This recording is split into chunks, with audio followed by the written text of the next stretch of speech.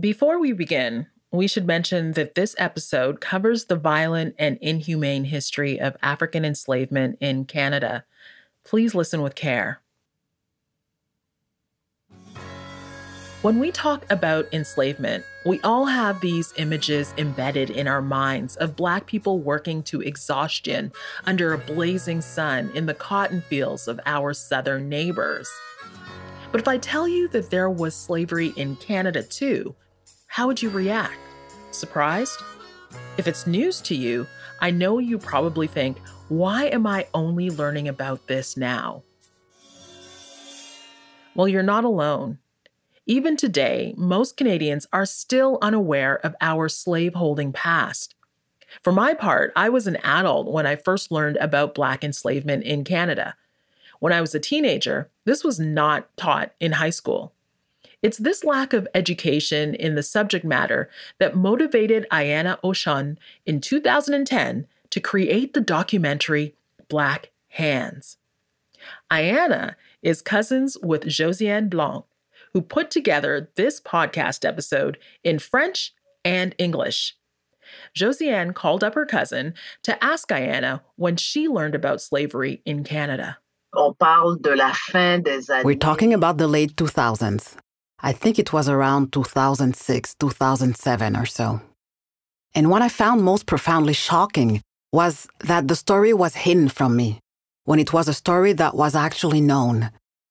When I say they hid it from me, I don't mean me specifically. I mean they hid the story from all Quebecers. I remember being shocked too. My years spent in history class with Samuel de Champlain and Jacques Cartier without the slightest mention of this important element of our past. And yet, in the days of New France, the enslavement of Black and First Nations people was a common practice. You see, there was a system called the transatlantic slave trade in which European colonizers captured and transported Africans across the Atlantic Ocean to places like Europe, North and South America, and the Caribbean.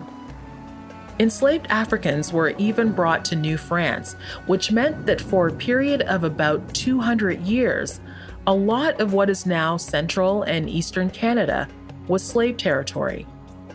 Between 1629 and 1834, there were more than 4,000 people enslaved, mostly in what is now Quebec. But enslavement was not as prominent here as it was in other places. As a French and later British colony, New France participated in the fur trade, which was operated by small groups of French colonizers and indigenous peoples, and did not require slave labor. In the British colonies in the Americas, slave labor was an integral part of the economy, and Black Africans were forced to work on plantations to harvest crops such as cotton, sugarcane, and tobacco. Most Black enslaved people in what is now Quebec were forced to live and work in family homes, mostly in Quebec City or Montreal. But as time went on, enslavement also appeared across the British and French colonies that became Canada. Today, I'm going to tell you the story of one woman in particular, a Black enslaved woman named Marie-Joseph Angelique. Before Ayana made her documentary about slavery in New France, she produced a play about Marie-Joseph Angelique. In her documentary, which was inspired by the play, Ayana brought Angelique back to life, playing her role in reenactments. One of the reasons I wanted to play Angelique is that she's not the typical slave that you hear about, right? You know, there's a whole trend of movies we call slavery films, movies about slavery where the slaves are portrayed as victims. Marie-Joseph's story has become larger than life. She was an outspoken enslaved woman who lived in Montreal in the early 1700s. She acted out against her forced enslavement and stood up to her French owner. As a result, she is said to have started a fire.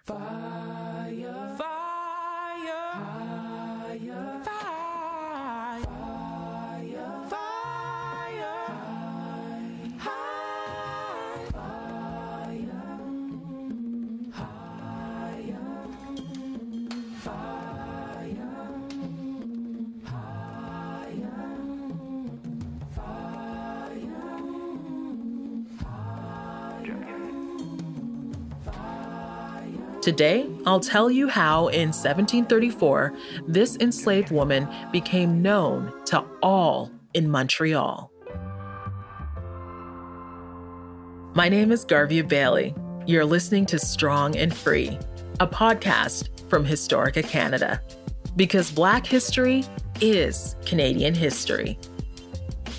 In order to understand Angélique's story, we decided to turn to two historians who have both dedicated several years of their lives to carefully studying the archival records. My name is Denise Beaugrand-Champagne. I worked as an archivist at the National Library and Archives of Quebec and Montreal. It was during a research project on the construction of Montreal that Denise discovered the archives of the court trial of Marie-Joseph Angélique. Marie-Joseph Angélique was on trial for starting a fire that burned down a huge portion of Old Montreal in 1734. But before Marie-Joseph was accused of setting a fire, before she even arrived in New France, records show she was born in Portugal. The next piece of information we have on the historical record is that a Dutch man by the name of Nicus Bloch owned her and brought her to New York. It's not clear how she arrived in New France, but we do know that she was sold to a man named François Poulain de Francheville and wound up in Montreal as a 20-year-old enslaved woman working in their home. But what was she like as a person? Through her research, Denise has gotten a sense of how Angélique was perceived. This is a woman who's not afraid to give her opinion. She's not an introvert at all, and she gives her opinion. She talks back to her mistress if things don't suit her. Afua Cooper is also a historian who agrees with this assessment of Angélique. My name is Afua Cooper. I am a historian. I'm a poet. I teach in the departments of history and sociology and social anthropology at Dalhousie University, where I coordinate the Black and African Diaspora Studies minor. According to Madame de Francheville, Angélique was not an obedient slave. She didn't make Madame's life easy from the point of view of Madame. She threatened her. She told the woman she was going to burn her. She called the woman a in front of her face. A woman, an enslaved Black woman in Montreal with a personality like Angélique. It upsets people. It's very upsetting. People don't like it. By the time of the fire, Angélique had had an ongoing relationship with an enslaved man and had buried 3 of their children. She suffered great loss. If we want to understand her better and the slavery that existed in what is now Quebec, let's take it back to the beginning and set the scene of a society during the slave trade in Marie-Joseph Angélique's lifetime.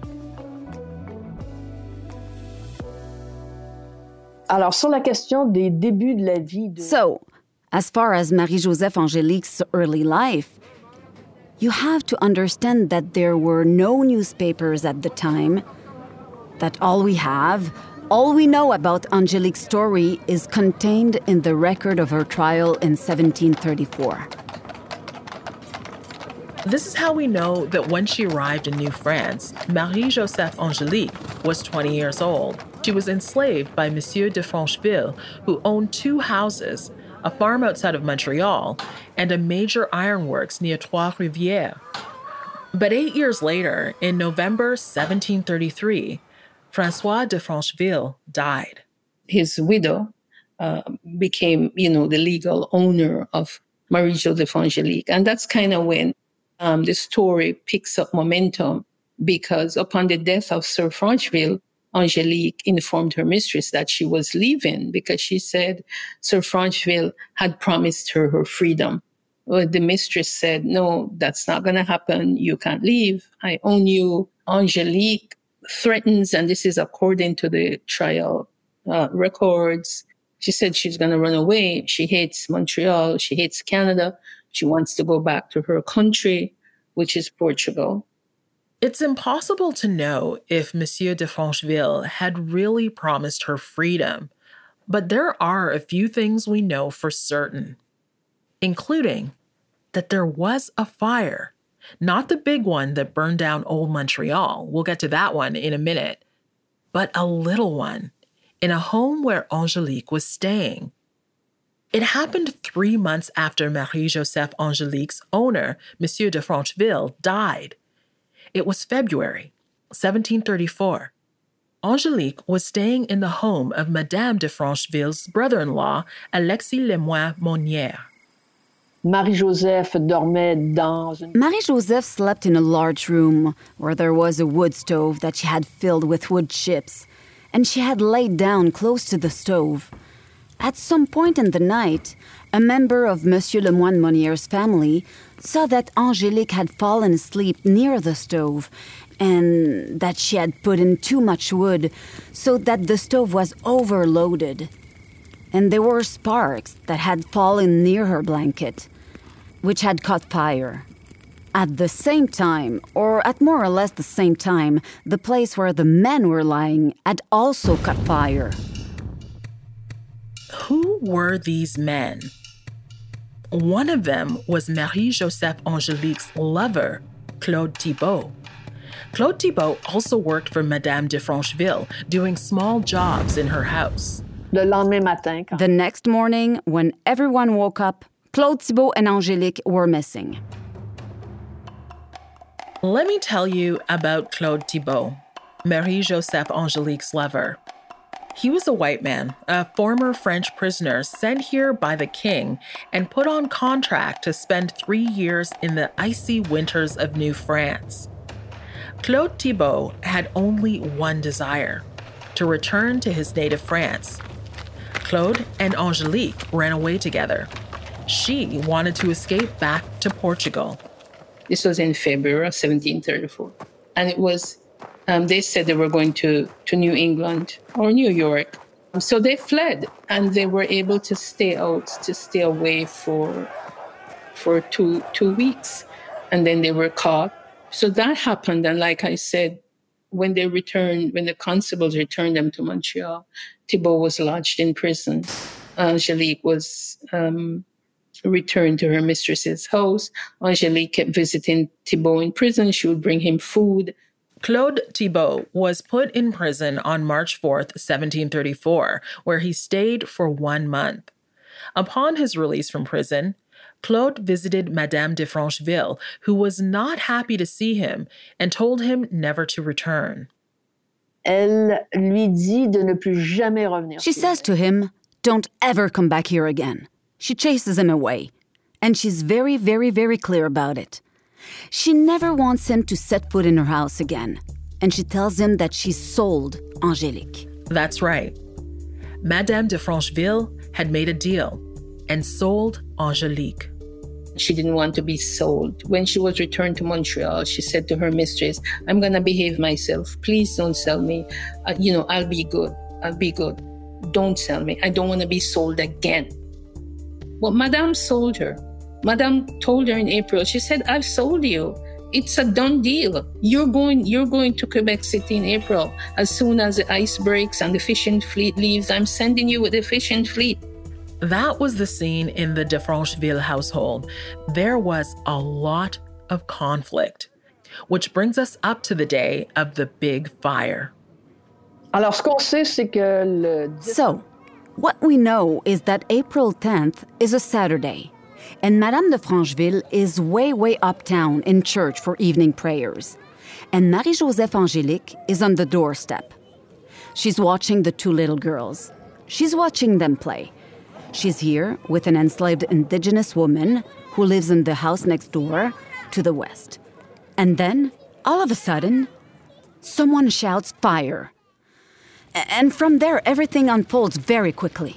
And so the fire happened very fast. They said shingles were flying through the air and were landed on other people's roofs. So the fire started in Thérèse Decoing's house where Angélique was domiciled. To clarify, Thérèse Decoing is Madame de Francheville, which is her married name.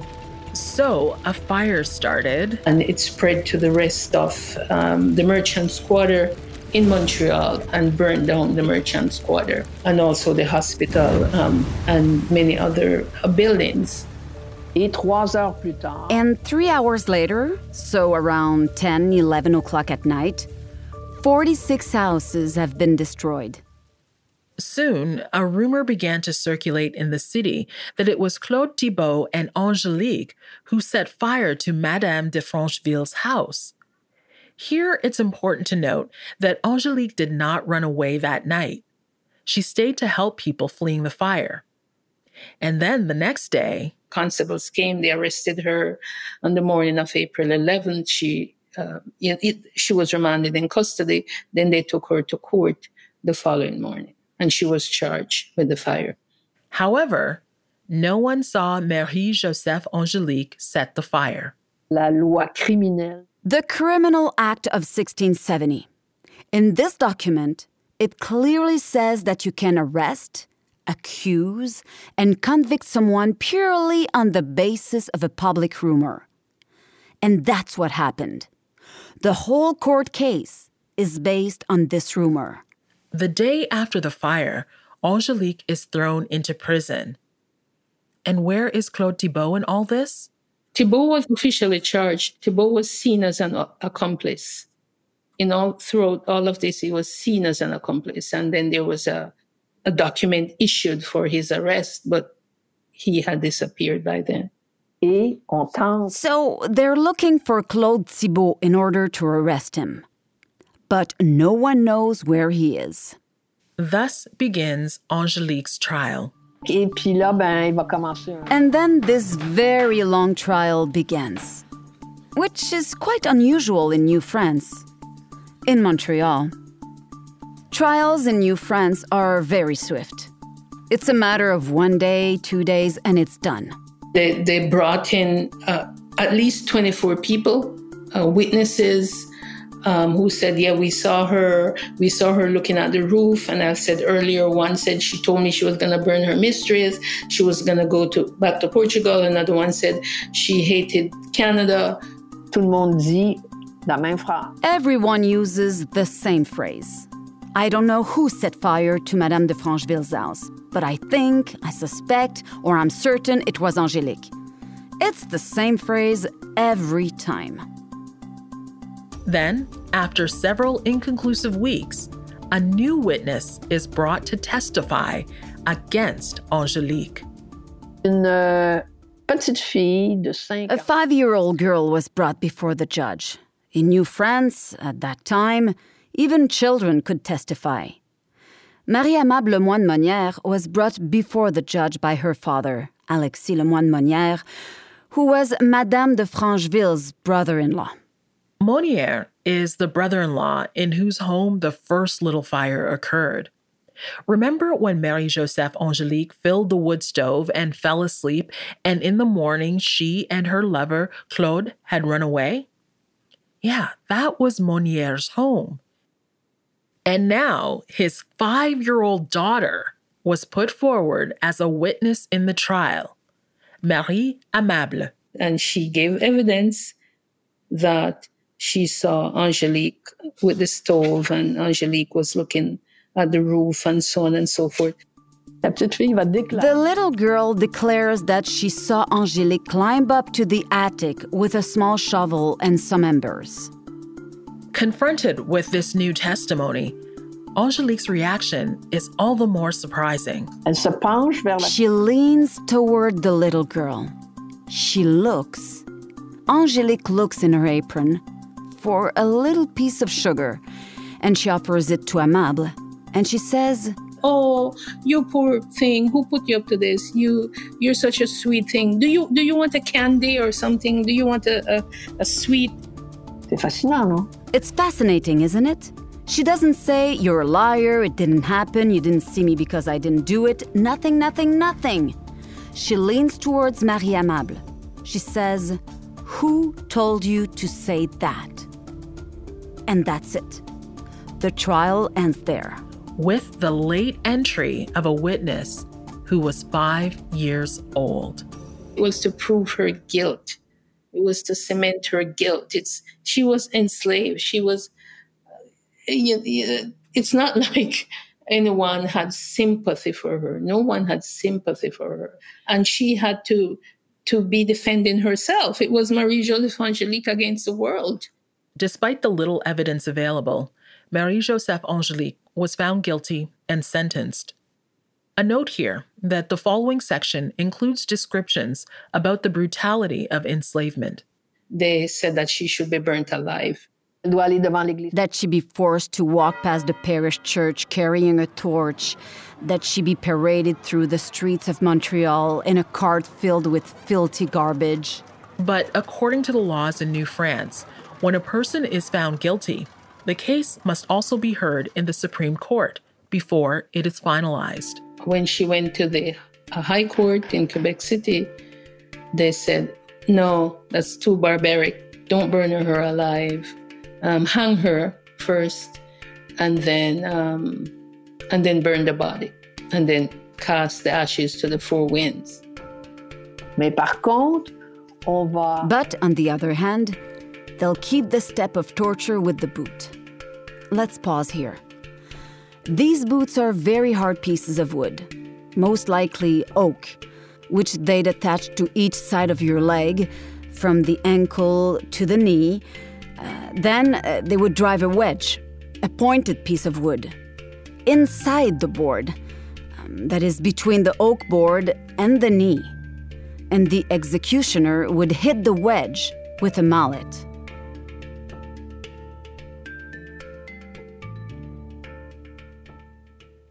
Angélique is sent back to Montreal, and on June 21st, shortly before her death, she was tortured in her prison cell to extract a confession. It was a brutal form of torture. Marie-Joseph Angélique maintained her innocence up until the very first hammer blow, when she quickly confessed. She said, yes, it's me. Yes, it's me. Anyone is going to say, yes, it's me. In other words, the pain is so intense that before you pass out, you're going to say, yes, it's me, right? Despite her confession, they continued to torture her until she screamed that she wanted to die. They wanted her to name an accomplice, but she never did, maintaining that it was her alone who set the fire. Marie-Joseph Angélique was then paraded through the streets of Montreal in a white chemise with the word arsonist embroidered on it while holding a torch to face her execution. And the executioner? He was also an enslaved Black man condemned to work for the colonial government. His name was Mathieu Léveillé. So, at that point, Marie-Joseph Angélique was hoisted up. She couldn't walk. A soldier had to pull her up the ladder to the gallows, and she was hanged. And all this in front of an enormous crowd. There was no entertainment in New France. That was the entertainment. And then they took down her body and burned it. This is how Angélique died. While no one witnessed the start of the fire, many Montrealers witnessed her execution. The trial transcripts give us one of the earliest examples of Quebec's history of enslavement. That we know. But will we ever truly know, without a doubt, that Angélique set the fire for which she was blamed?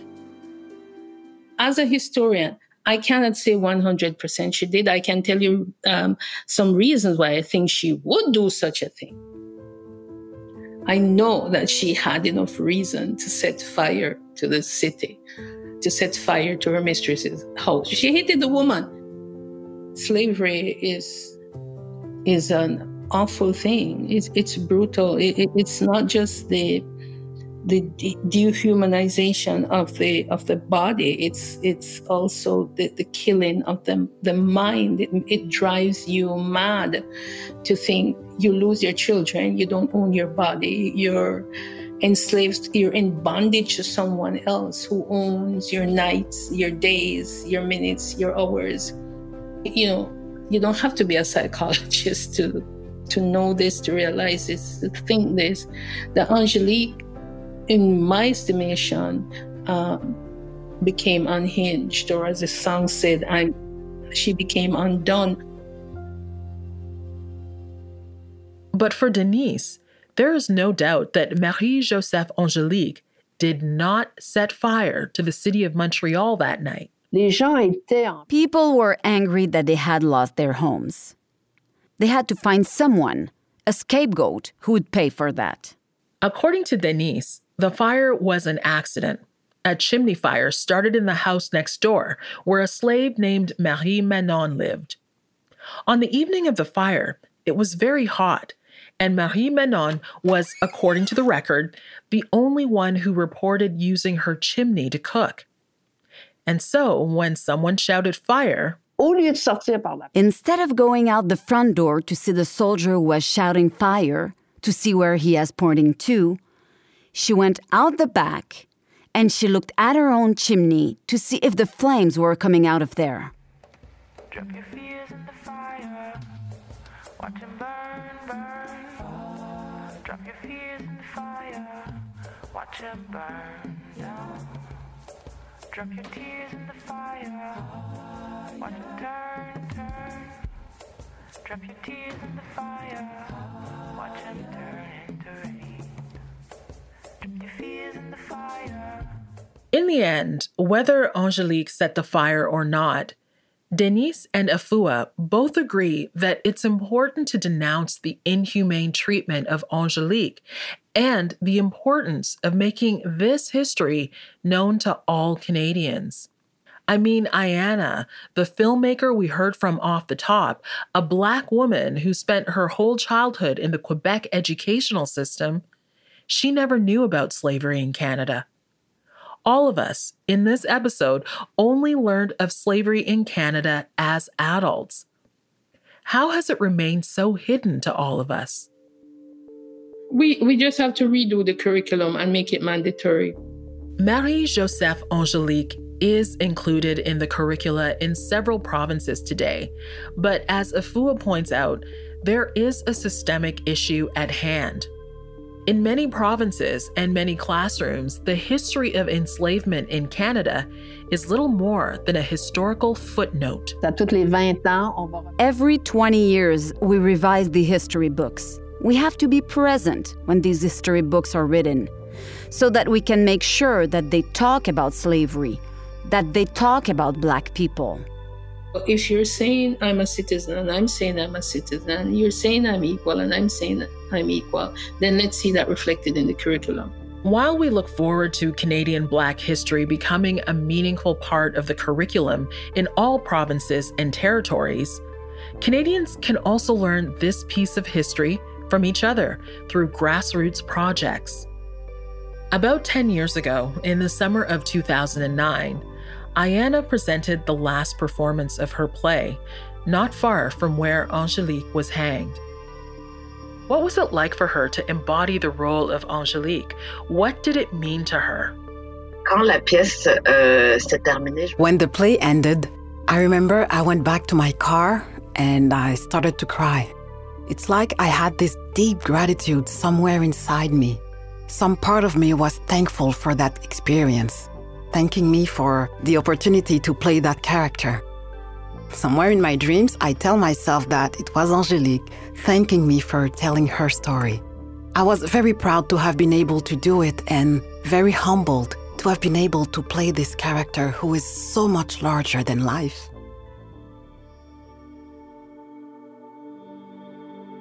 Since 2012, adjacent to the Champ de Mars subway station in Montreal, a square now bears the name of Place Marie-Joseph Angélique.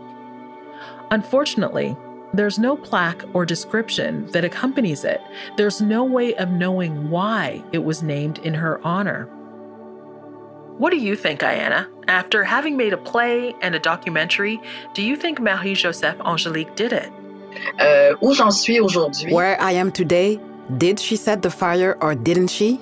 Really, for me, it doesn't matter. What I actually want to highlight is the fact that at one time, there was slavery. It goes beyond knowing whether or not she was guilty, where to point the finger, who was guilty. The guilt lies with the society, for enslaving a whole part of the population on the basis of their race. That's what's shameful.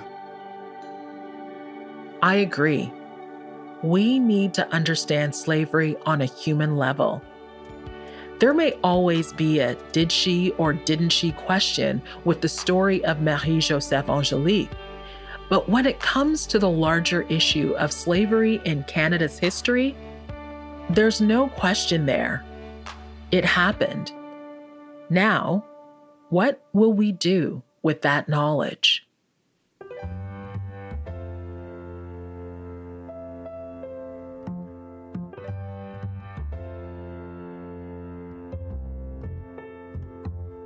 Thank you for listening. Strong and Free is produced by Media Girlfriends and Historica Canada. This series is part of a larger Black history education campaign by Historica Canada. For more resources, visit historicacanada.ca. You can find Strong and Free on Apple Podcasts, Spotify, or wherever you get your podcasts. This episode was written and produced by Josiane Blanc. Senior producers are me, Garvia Bailey, and Hannah Sung. Sound design and mix by David Moreau and Gabby Clark. The Media Girlfriends team is rounded out by Lucius DeChausset, Jeff Woodrow, and Nanaba Duncan, the founder of Media Girlfriends. Thank you to Ayana Oshun, director of Black Hands, Trial of the Arsonist Slave, and to Denise Beaugrand-Champagne, historian and archivist. Denise is the author of Le Procès de Marie-Joseph Angélique. And thank you to Dr. Afua Cooper, historian, poet, and professor at Dalhousie University. She is the author of The Hanging of Angélique, the untold story of Canadian slavery and the burning of Old Montreal. Thank you to our script consultant, Dr. Dorothy Williams, historian and author. Thank you to Dominique Fils-Aimé and On Soul Records for the use of Dominique's song, There Is Probably Fire, written by Dominique Fils-Aimé and Jacques Giroux, published by On Soul Records and Harris and Wolf. Fact-checking by Sean Young. English versioning by Power of Babel. I'm Garvia Bailey. Thanks for listening.